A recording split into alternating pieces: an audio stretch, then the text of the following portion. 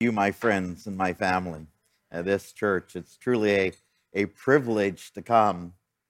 And you can all be doing whatever. I know. There's so many things vying for our time. There's so many things that demand our attention in this world.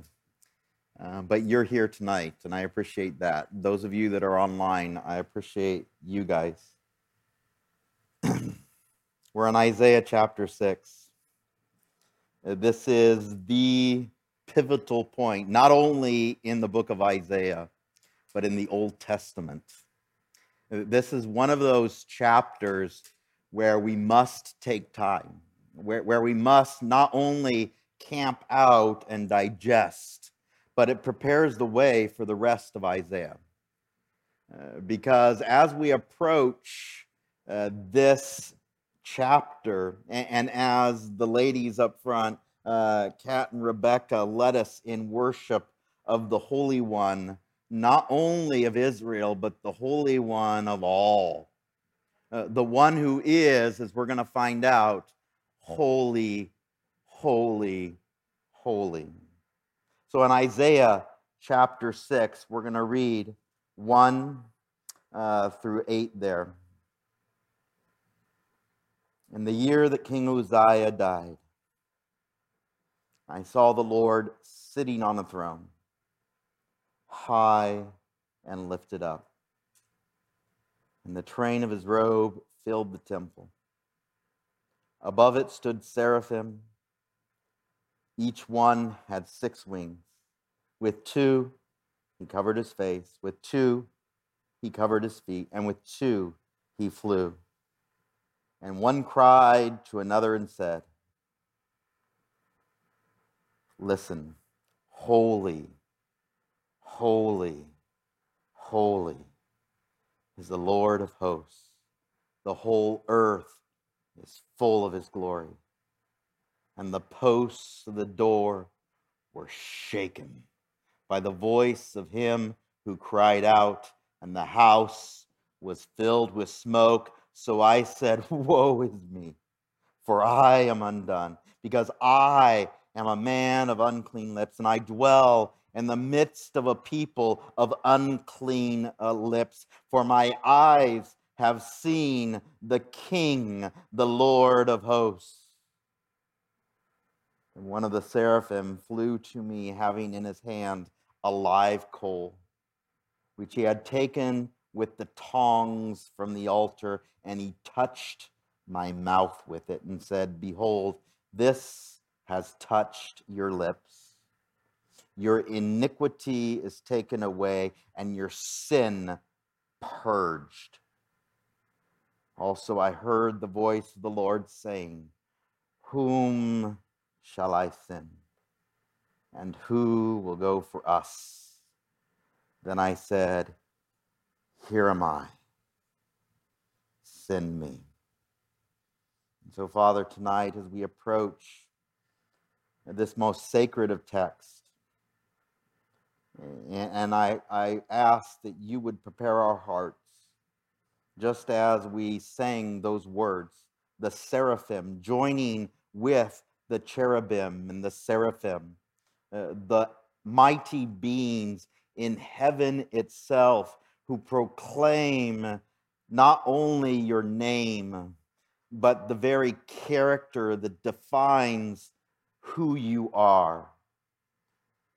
Holy, holy, holy. It is not just us singing or saying those words. It is us with the hosts of heaven itself. And Lord, every time we come before you, help us to get a glimpse.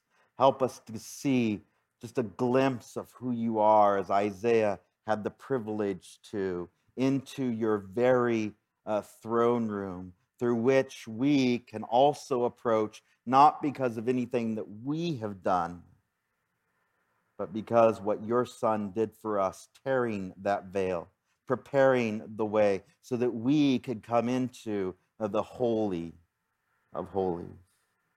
And tonight, as is our tradition, we pray for our pastors, Lord. We thank you for Pastor Mike Ostheimer and Pastor Mike Butler. We thank you for Pastor Mike Cosper and Pastor Mike Atkinson, Lord. We know we don't fully know all the trials that they go through on a daily basis. And so, Lord, we ask that you would strengthen them, encourage them, be there for them, Lord. We thank you for their leadership skills and their ability to be able to lead in service with us. Lord, and we lift up to you our elders, Larry and Ron, and we ask that you give them a clear vision for our church. We ask that you would bless them with wisdom and guidance, Lord. We thank you so much for the privilege to be under leadership that serves, Lord. We thank you so much for this, my friends, the congregation of our church, and we ask that you would help us as we come before you tonight to also get a glimpse of what it's like to be before a holy and righteous God, and how that will transform, how it must transform our lives as it did with Isaiah. And so, Lord, I ask that you would help us to get a glimpse of your presence tonight, that we would feel your Holy Spirit. In Jesus' name we pray. Amen and amen. Isaiah is the longest of the prophets. If you were here the last couple of weeks as we've been introducing this amazing topic of what it is like to be a prophet of God, and not only the preparation that it took, but the length of time for which the prophets would serve. And Isaiah, if you remember from the very first verse, was prophesying to 4 different kings. He got to prophesy before Uzziah. He got to prophesy before Ahaz and Jotham and Hezekiah. 4 kings over an approximate 70-year career of being a prophet of God. 66 chapters. The second longest of all the books in the Old Testament. And as we approach this amazing, weighty book, there is a period of time, a hiatus, if you will, a time of preparation in which Isaiah approaches the very throne room of God, and it prepares him for the rest of his ministry, the next 60 chapters of the book. Times of hardship, times of loneliness, times of questioning what is happening to my people, God. And as he is being prepared, just like anyone who serves in ministry, there is a time of rest before God. There is a time of understanding who God is compared to who I am. Because as anyone who has ever served in the church, is it a hard task? We don't see half of what our pastors have to do. We don't see half of what our pastors have to endure. And the same thing with the prophets. Isaiah could have written much about the trials in his life, just like Jeremiah would write, and Ezekiel would write, and all the rest of the prophets would write. Last week, we introduced this chapter. In the year that King Uzziah died, I saw the Lord sitting on a throne, high and lifted up, and the train of his robe filled the temple. Now, you can watch last week's, sermon on this, but just to sum it up, and I encourage you, if you, not now, of course, but later on in the week, if you weren't here, read 2 Chronicles chapter 26, just the whole chapter there. And just to kind of summarize what is happening, Uzziah was one of those good kings. He was a king that loved God. He was a king that loved his country. He built up not only the defenses of Israel, he expanded the borders of Israel. He put ballistas and catapults on the very corners of the walls of the city of Jerusalem. He provided food. He loved the agriculture, making sure that the people were fed. And as 2 Chronicles chapter 26 says, until he became strong. And then what happened in his life, and if you remember the story, he decided to do something that was outside his office. He was the king. He was descended from the line of David. He had the right to be king. but he also wanted another office. He wanted the office of priest.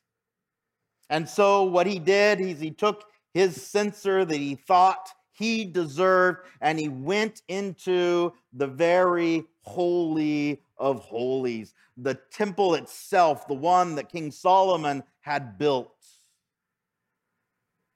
And he had to be opposed by those priests, the men that loved him and would have died for their king. But yet they saw in his life a pride that had built up.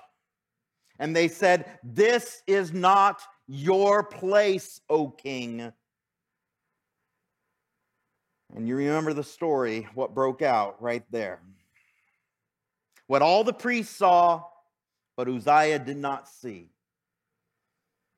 That representation of the sin in the center of our forehead, the representation of pride in the middle of our forehead. And everyone else was able to see it except for Uzziah. This is the time period that we are in right now because the leper king has just died.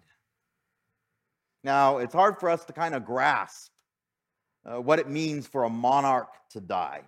And just, a couple of months ago, what happened in England, right? Prince Philip died, right? And why? What happened to the country? There was a time of mourning. This is exactly what's happening now in the nation of Israel. The leper king, the one who assumed that he had the privilege and the right to take the office of the priesthood, entered the place of a holy, holy, holy God. And now Isaiah, in the very same place, is before that same holy, holy, holy God. And we understand why he cries out, "Woe is me." Because unlike Christianity today, where we take prayer and worship so flippantly, so casually, Isaiah understood and is reintroduced to the holiness of God. And hopefully tonight, as we walk through this amazing chapter, we too get a glimpse of the holiness of God. I just want to read for you the ending of the story of King Uzziah's life. And again, you can read this in 2 Chronicles chapter 26. King Uzziah was a leper until the day of his death. The leper king has just died. He dwelt in an isolated house because he was a leper, for he was cut off from the house of the Lord, no longer even able to join the people in worship of God, no longer able to participate in any of the religious services as the king. Instead, what happened? Then Jotham, his son, was over the king's house, judging the people of the land. A surrogate had to take his place. His son had to start his reign early because of his father, who was now unclean, a leper until his death. In verse 2, we get a picture of what it's like to be in the very presence of a holy, righteous, and awesome God. And by the way, this is only one of two passages where we see this ever. Here in Isaiah and again in Revelation chapter 4, verse 8. It says in verse 2, above it stood seraphim. Each one had 6 wings. With 2 he covered his face. With 2 he covered his feet. And with 2 he flew. This is the only time we see the word seraphim in the whole Bible. Now, in other parts of the Bible, we see cherubim. We see mighty ones in the book of Ezekiel. We see cherubim in the book of Revelation and throughout the rest of Scripture. But this is the only time we see this word seraphim being used. And it literally means the burning ones. the ones who exude their, being as on fire, and who sing these praises over and over and over again without any boredom, without any lack of exuberance, without any degree of lessening their praise. In fact, over and over and over again, as they say these words, it gains meaning in the hearing of those who listen. In verse 3, what do they cry? And just as we sang, one cried to another and said, "Holy, holy, holy is the Lord of hosts. The whole earth is full of his glory." And just like we've learned before in the book of Isaiah, this title for the Lord of hosts, what does it mean? The one who's in charge of all the armies of heaven, the greatest army in the universe, the army that surrounded Elijah's house, the army that with one angel could come and defeat entire armies here on earth. The one who is in charge of all the angels in heaven at his beck and call, the Lord of hosts. And what can't even contain his glory? The whole entire earth.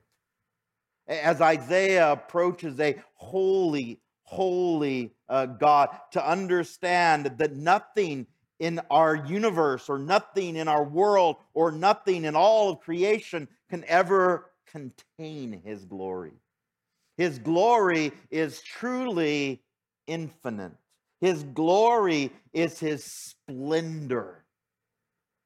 You see, the attributes of God, and if you've ever, whether it's study or taken a study or read through the Bible about the attributes of God and who he is, they are all summed up in this word, holy. And again, this is only one of two times where this word holy is repeated 3 times. It is the superlative of attributes. Now, I know most of us here in this room were older, except for, a couple of the guys here in the front. And I understand that, maybe you've forgotten what it was like to be in elementary school and taking grammar. But we also have a superlative. We just add letters to the end of our words, right? And you've probably heard this if you've listened to me this before, but we say things like slow, and then we say slower, and then we say slowest, right? We add letters to the end of our words, and they define what it means to be the comparative and then the superlative, the ER and the EST. We say things like fast. I'm a fast John. And then there's John Klein's, who is faster. And then you have John Fastest in the back. And if you've ever seen him run down the aisle when something goes wrong up here, he is the fastest John, right? You understand that? That's how we make comparisons in our language. We say things like low, lower, lowest, or high, higher, highest, or of course, if we have bad grammar, we say good, gooder, and goodest, right? Yeah. English is weird.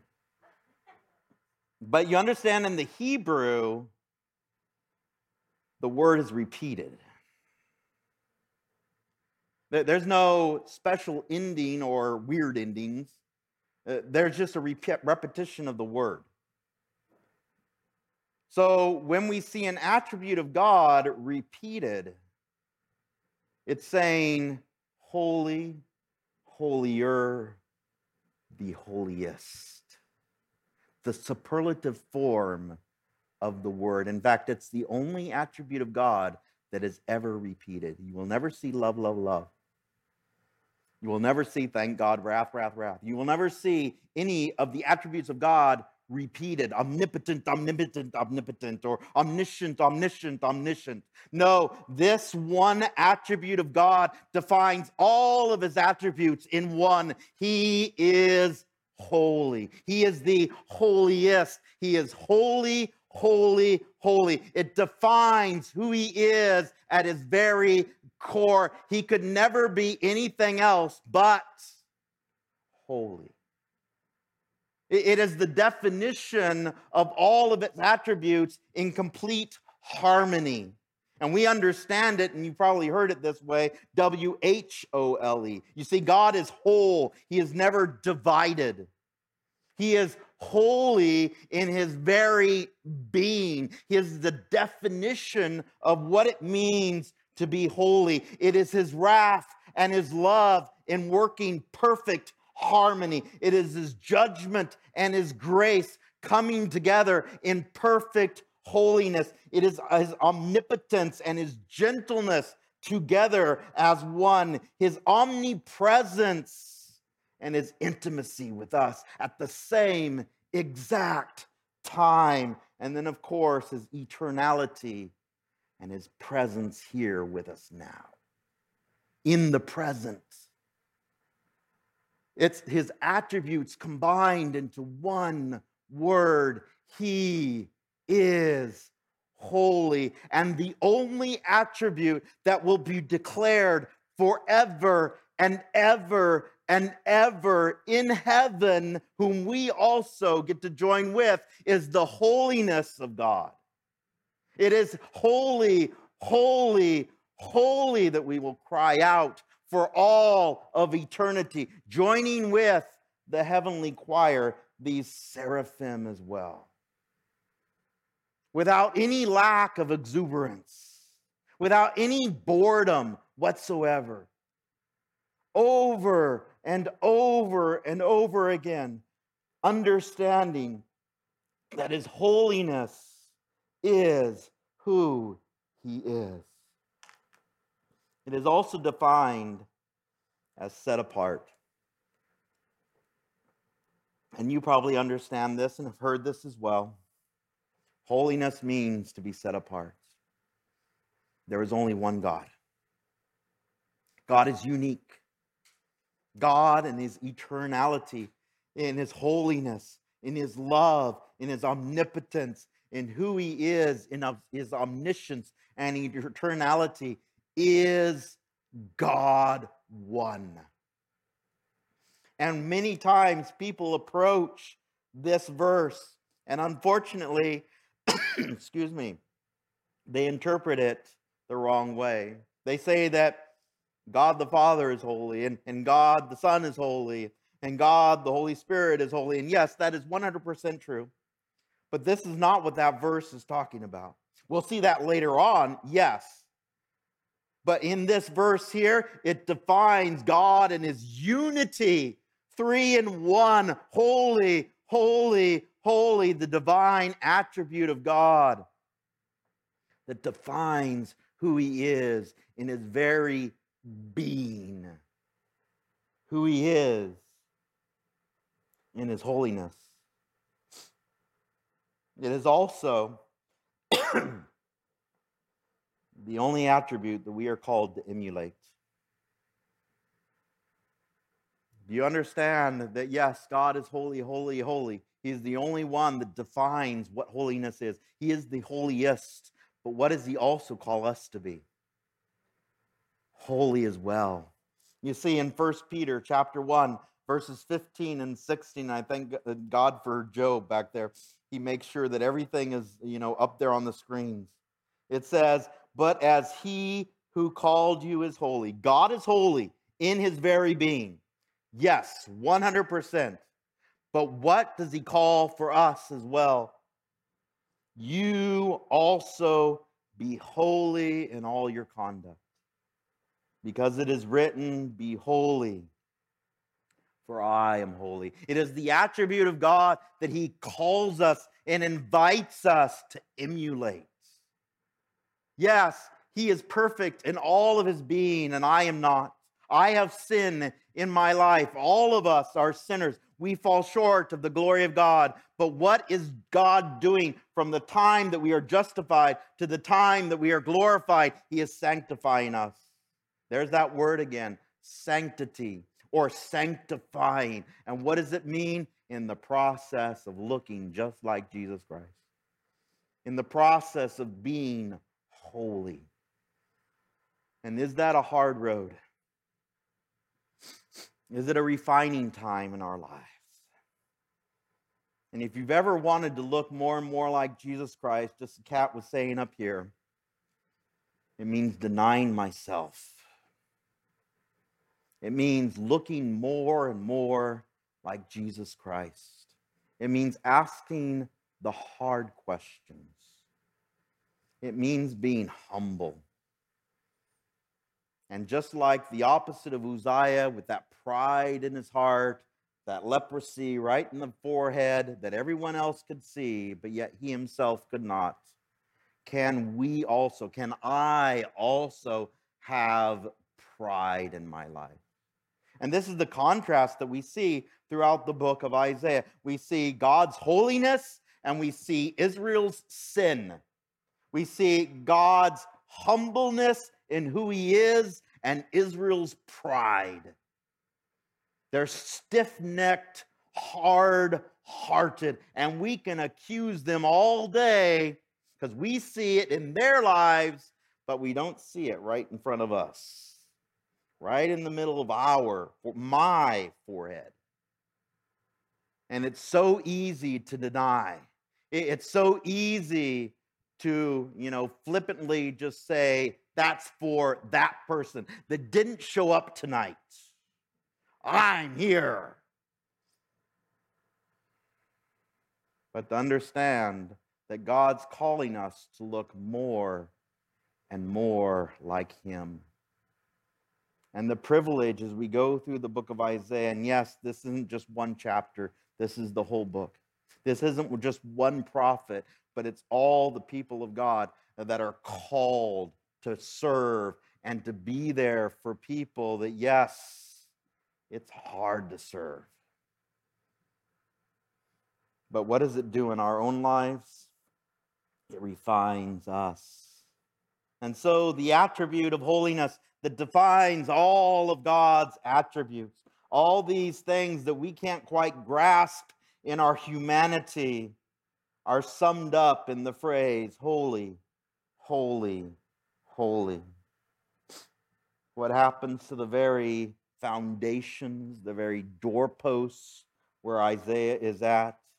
In verse 4 it says, and the posts of the door were shaken by the voice of him who cried out, and the house was filled with smoke. So I said, and hopefully we get a little bit of a bigger understanding of why Isaiah is saying this. Because again, what has just happened? The leper king, the one who assumed the office of priesthood, has just died.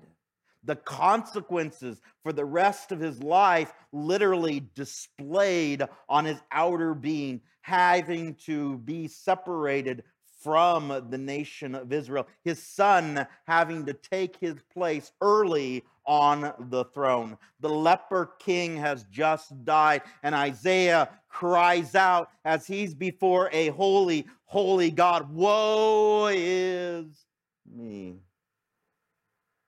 for I am undone, because I'm a man of unclean lips, first addressing himself. I dwell in the midst of a people of unclean lips.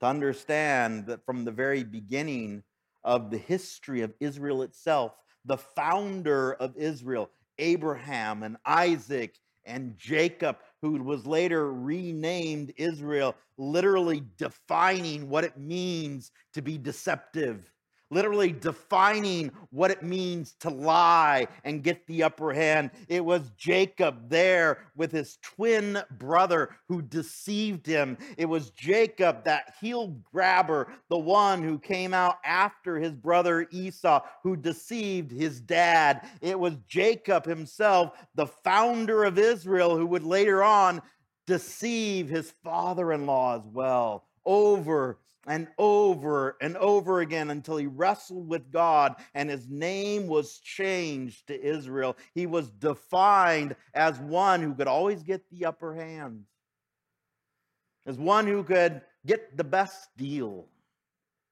What we define an Israelite as, or a Jew as. They're able to somehow be able to use their business dealings, and God somehow blesses it for some reason, despite the fact that they have strayed from God. But will God always keep his promises, even to a deceptive, unclean, hard-hearted, stiff-necked people? Will God once again reach out to the Israelites? Yes, he will. And we see that also in the book of Isaiah and also in the book of Ezekiel as well. The very doorposts are shaking. The very voice of God, without any amplification whatsoever, without any mouthpiece, without any microphone, without any big, huge speakers, the very voice of God is booming, shaking the very core of the temple itself. And Isaiah, understanding his own sin and his people's sin as well, to the very depths of who they are as unclean lips. That part of the body, as James says, that is the hardest to tame, the tongue. Because guess what? When you say something, can you pull it back in? No. And all of us have been there. All of us have done this. All of us have fallen short. And Isaiah, he understands this, and he says, "For my eyes have seen the King, the Lord of hosts." Again, that title for God, that means the one who is in charge of all the armies of heaven. The one who is in command of the greatest army in the entire universe, for which one angel can come down and destroy massive armies. And only obey one, their creator, God. Verse 6, "Then one of the seraphim flew to me, having in his hand a live coal, which he had taken with the tongs from the altar, and he touched my mouth with it." Do you smell? Do you smell the burning flesh? I've barbecued before. I've been to a campsite before. What is it like when you put your hand too far over the coals as you're trying to, whether play in the fire or turn something over? What happens to the hair on your arm? You smell the burning, that flesh that is burning from the coal. And what part of Isaiah's body is being touched by that live red coal? Not just from a campfire, not just from a barbecue, but from the very presence of a holy and righteous God. Not just something that a man has created, in all of its, whether it's, a high producing flame, a high temperature flame, or something like that, but no, a righteous fire as it touches the most sensitive parts of the body, the lips themselves. That part of the body that defines who we are when we actually have our cup tipped or our cup bumped. And those things come out of our very soul that we've been thinking about in the back of our head. And then when someone does something, oh yeah, we can release it. Why? Because we have the right to. But to understand that this cleansing that's being taking place is to prepare Isaiah for a people whose cups are going to be bumped. And he's going to hear it because he has to speak the words of God to a people that don't want to hear it. This isn't a cush missionary job. It's not the missionary that gets to go to Hawaii or Bora Bora. No, this is to the hardest people group on the planet. If you've ever read the book of Jonah and then the rest of the prophets, you understand what did Jonah have to do? He had to go to a people that, first of all, were in the worst place ever, and he had to go to them and preach the word of God, and immediately they all repented, from the king all the way down to the poorest.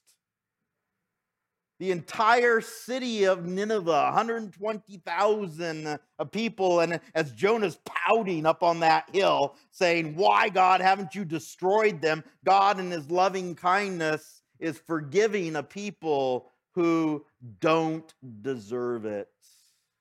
And yet those same people, the Israelites, are rejecting the word of God. And God is reaching out to them in that same love, in that same grace, in that same loving kindness. And yet they themselves are, with their pride right there in the center of their forehead, rejecting the word of God. And Isaiah gets the privilege of ministering to them. Verse 6, I just want to read it one more time. Then one of the seraphim flew to me, having in his hand a live coal. How is he carrying that live coal? That angel, that seraphim, carrying that live coal. That angel that had never sinned in his entire life. Didn't even know what sin was. As he's carrying that holy coal, what is he going to place it on? The lips of a man who has unclean lips. He's going to cleanse the lips of his prophet. He's going to prepare the way of his prophet Isaiah. And it says, "Behold, this has touched your lips. Your iniquity is taken away, and your sin is purged." This is one of the most beautiful verses in the entire Bible, because there's two definitions of what it means to have sin. You see, there's two different words for sin in this one phrase. We have the word iniquity, and you'll see iniquity throughout the scriptures, and you may read it and just gloss over it without looking it up, or maybe you've looked it up and forgotten like I do so many times. But literally, the word iniquity means to be bent. It's to understand that I am purposely deciding to sin. I am choosing to sin. I am purposely setting out to sin. I am committing iniquity. It is the sin of commission. But then there's also the other word that is used here. It's the word sin. And of course, many of you know this term. It's an archery term. It means miss the mark. You are off the mark. Even just by 1 degree, you have not hit the bullseye. And these are sins of omission. The sins that we don't necessarily set out to do, but we just do them. Maybe it's something that we forget to do, or maybe it's something that we have, forgotten to do. It's those things that God still calls sin, but yet we, don't always acknowledge that we do them. We say these things are like, white lies. Or, just an oops, or my bad. Or that person made me do it. These are the sins that we like to explain away.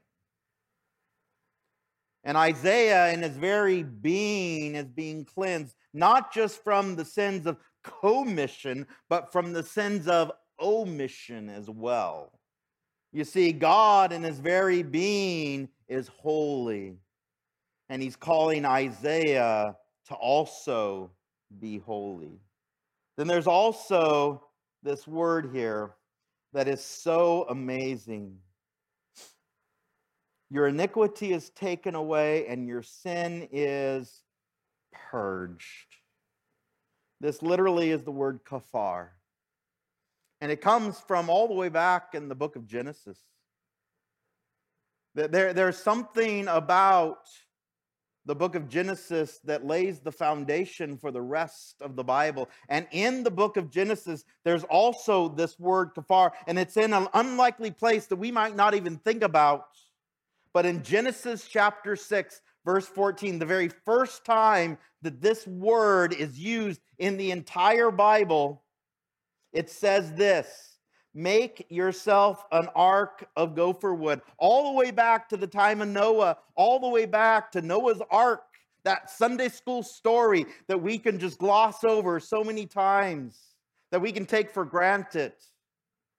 And it says, make rooms in the ark and cover it inside and out with pitch. That word cover literally means kafar.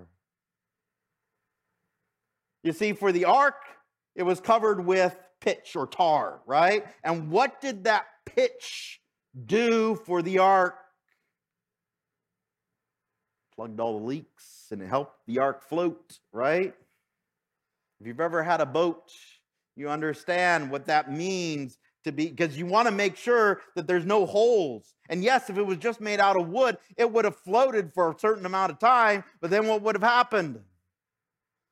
It would have sprung leaks. There would have been these little holes within the ark itself.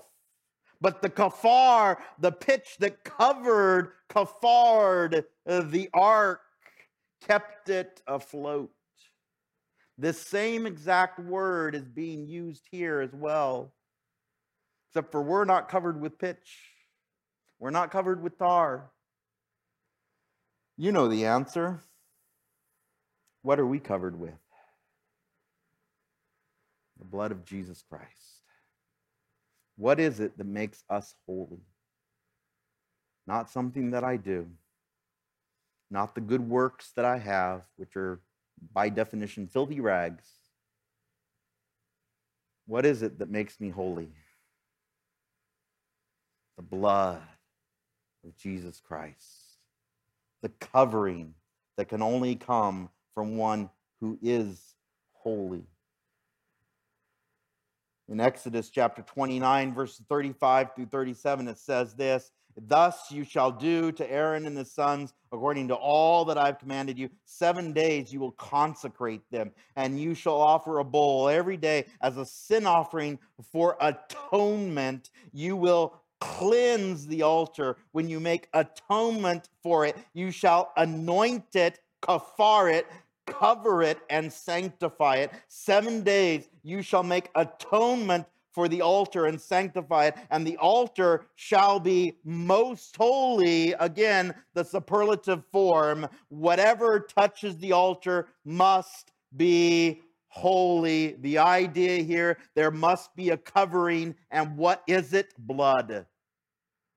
Even back in the Old Testament, the very first altar that was being built for the tabernacle itself must have been covered, not just the stones themselves, but the very covering of everything, the grill and the foundation, everything must be covered in blood. Do you see the illustration? Because we are covered with the blood of Jesus Christ. We are covered with the holiness of a righteous God. And if Jesus was just a man, it would mean nothing. It would just be another person that was crucified. But he, being Emmanuel, came to this earth, God with us. and died, so that we could have his righteousness. And as the ladies sang, as we sang together, the beautiful exchange, the great exchange, my sin for his righteousness, his holiness, and his holiness for my sin. He who bore our sins on the cross, he knowing no sin whatsoever, became sin for us, so that we might become the righteousness of God in him. But there's also another amazing phrase. You see, in Zechariah chapter 6, verses 12 through 13, it says this. And hopefully, as we end it here tonight, we have to remember what has just happened. The leper king has just died. The one who tried, and rightfully so, he was from the line of David. He deserved to be king. He had the heritage to be king, but yet at the same time, he wanted to be priest. He wanted, as he, took that censer, to do an office that he himself was never meant to do, which was only for those descended from the line of Aaron through Levi. But in Zechariah chapter 6, it foretells this. Again, another prophet of God, one of the minor ones. It says, verse 12, then speak to him, saying, thus says the Lord of hosts, that same title, saying, behold, the man whose name is Branch, from his place he shall branch out, and he shall build the temple of the Lord. Yes, he shall build the temple of the Lord. He shall bear the glory, and he shall sit and rule on his throne, the office of king. So he shall be a priest on his throne. For the first time in all of eternity, the office of king and the office of priest joined together as one in perfect unity. And as it says, and the counsel of peace shall be between them both. For the first time, the office of king and the office of priest joined together in one, the Messiah, the anointed one, the one who would cover our sins with his blood. Could never have been done by any other man. And of course, if you've read the book of Hebrews, you understand that yes, Jesus wasn't from the line of Aaron. He came from a greater line, the line of Melchizedek. And of course, you can look that up for yourselves, or you can just listen to the sermon I did about a couple of months ago on a Sunday, which is entitled Holy, Holy, Holy. It continues on, verse 8. And thank you for letting me go a little bit of extra time just to close out this section. Also, I heard the voice of the Lord saying, whom shall I send? And whom will go for us? And this is where we see the plurality of God. In his holiness, we see his unity. We see throughout the Old Testament, he is one. He will always be one.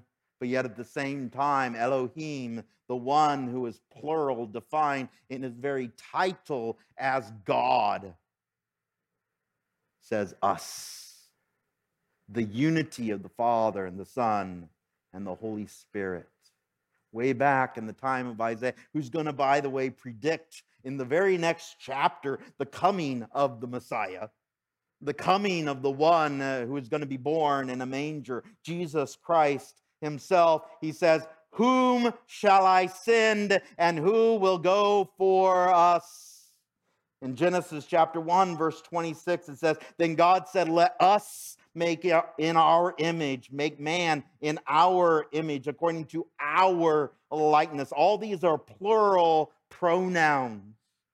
Let them have dominion over the fish of the sea and the birds of the air, and over the cattle and all the earth, and over every creeping thing that creeps on the earth. The same us that is spoken at the time of creation. And again, if you read the book of Hebrews or the book of Romans, those great theological works written to different groups of people, Hebrews to the Israelites and Romans to the Gentiles, as you read this amazing phrase of how all the way back in creation itself, there was unity and triunity as well.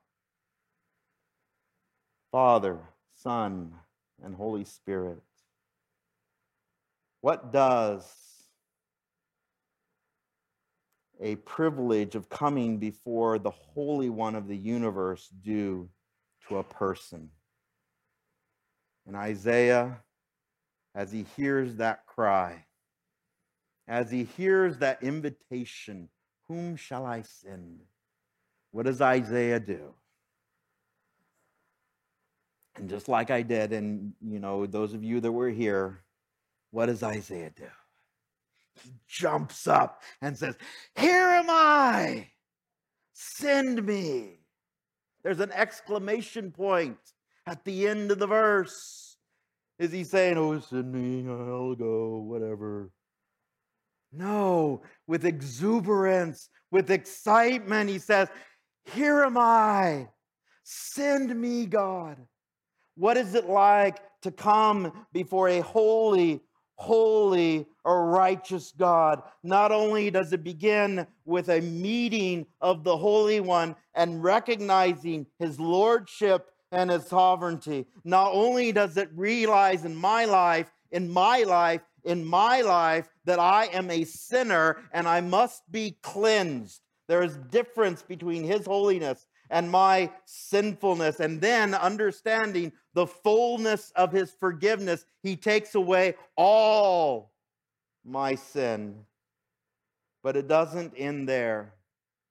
It doesn't end just sitting on a pew or a chair or just coming to church on Sundays or Monday nights or Wednesday mornings or Wednesday nights or Fridays.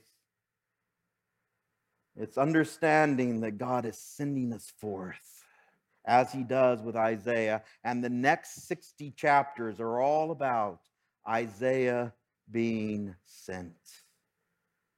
It's all about Isaiah going forth. The understanding that we also get the privilege, as Jesus did, sending us forth as well. What do we call it? The Great Recommendation. The great, it's okay if you do or don't. No, it's the Great Commission, right? Go ye therefore into all the world, preaching the gospel, preaching who Jesus Christ really is. But also the amazing thing is, and this is looking forward to the time in probably 10 years when we finally get there in the book of Revelation. Revelation it's okay. I know most of you will be here. It's totally fine. If we're not raptured already, or if we're not already singing this song, which would be even more amazing. Revelation chapter 4, verses 8 through 11. The four living creatures, each having 6 wings. Where did you hear that? Isaiah chapter 6. The seraphim were full of eyes around and within, and they do not rest day or night, saying the same exact phrase. Holy, holy, holy, Lord God Almighty, who was and is to come. And whenever the living creatures give glory and honor and thanks to him who sits on the throne, who lives forever and ever. And by the way, this is the Lamb, Jesus Christ himself, receiving the glory. The 24 elders fall down before him who sits on the throne and worship him who lives forever and ever, and cast their crowns before the throne, saying, "You are worthy, O Lord, to receive glory and honor and power. For you created all things, and by your will they exist and were created." And it is the invitation to join the everlasting song.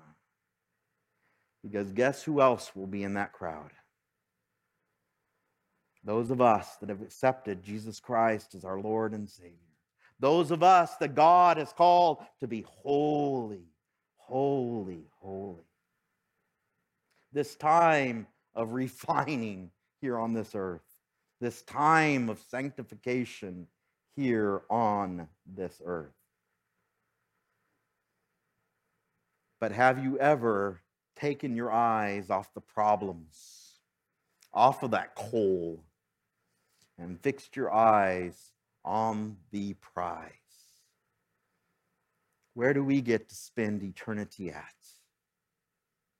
In heaven forever and ever. And it is not some boring harp that you're going to be playing. It is the most exciting concert that you get to participate in, that we get to participate in. More glorious than any worship service here on the earth. And yes, thank God for our worship team. They practice so much. But we get to join the everlasting song, joining with the throngs in heaven, singing, holy, holy, holy. And every one of our voices will be absolutely perfect and in tune. And it'll be amazing. And every time you pray, every time you worship God, you get a glimpse into the very throne room of who God is. And so tonight, as we go forth, as we are sent, take these passages to heart, or read this chapter over and over. Let it sink into your very being every time we come into the presence of a holy and righteous God. We can come boldly, not because of who we are or what we've done, but because we are covered in the blood of Jesus Christ himself. We have been atoned for. And if you've never made that decision, if you've never had that opportunity to accept Jesus Christ, I'll be right up here. Please come forward. Please come forward. Don't leave this room without understanding what it means to accept Jesus Christ as your Lord and Savior, because you will miss out on the greatest opportunity to understand that you also get to be in the very presence of a holy and righteous God. And so tonight, as we end, I pray, thank you, God. Thank you, God. Thank you, God, for inviting us. And as we get a glimpse of your holiness tonight, help us to truly understand, maybe for the first time, what it means to have a relationship with the God of the universe, who is holy, holy, holy. And yes, we must come with reverential fear. Yes, we must come understanding that you are perfect, you are holy, and we are not. But yet at the same time, you invite us to come. Not because of what we have done, but because what you have done for us, sending your Son, Jesus Christ, to die for our sins, taking our sins, giving us your righteousness. And Lord, help us to be grateful. Help us to be thankful. Help us to understand that this is a privilege. That it isn't just something that we religiously do. It's not some tradition or a rut that we are in, or something that I have to do. It is the understanding that we have the privilege to come before the Holy One of the entire universe, the holiest, holy, holy, holy, and join with the everlasting song, saying, worthy, worthy, worthy. You are the Lord God Almighty. And help us to praise you today. Help us to praise you tomorrow. Help us to praise you every single day, and help us to grow more and more excited, because every day is a closer day to you. We thank you, Lord, for being here. I thank you for these, my friends, my family. I ask you bless them immensely tonight. We love you with all you are. In Jesus' name we pray. Amen and amen. God bless you. Thank you for coming tonight.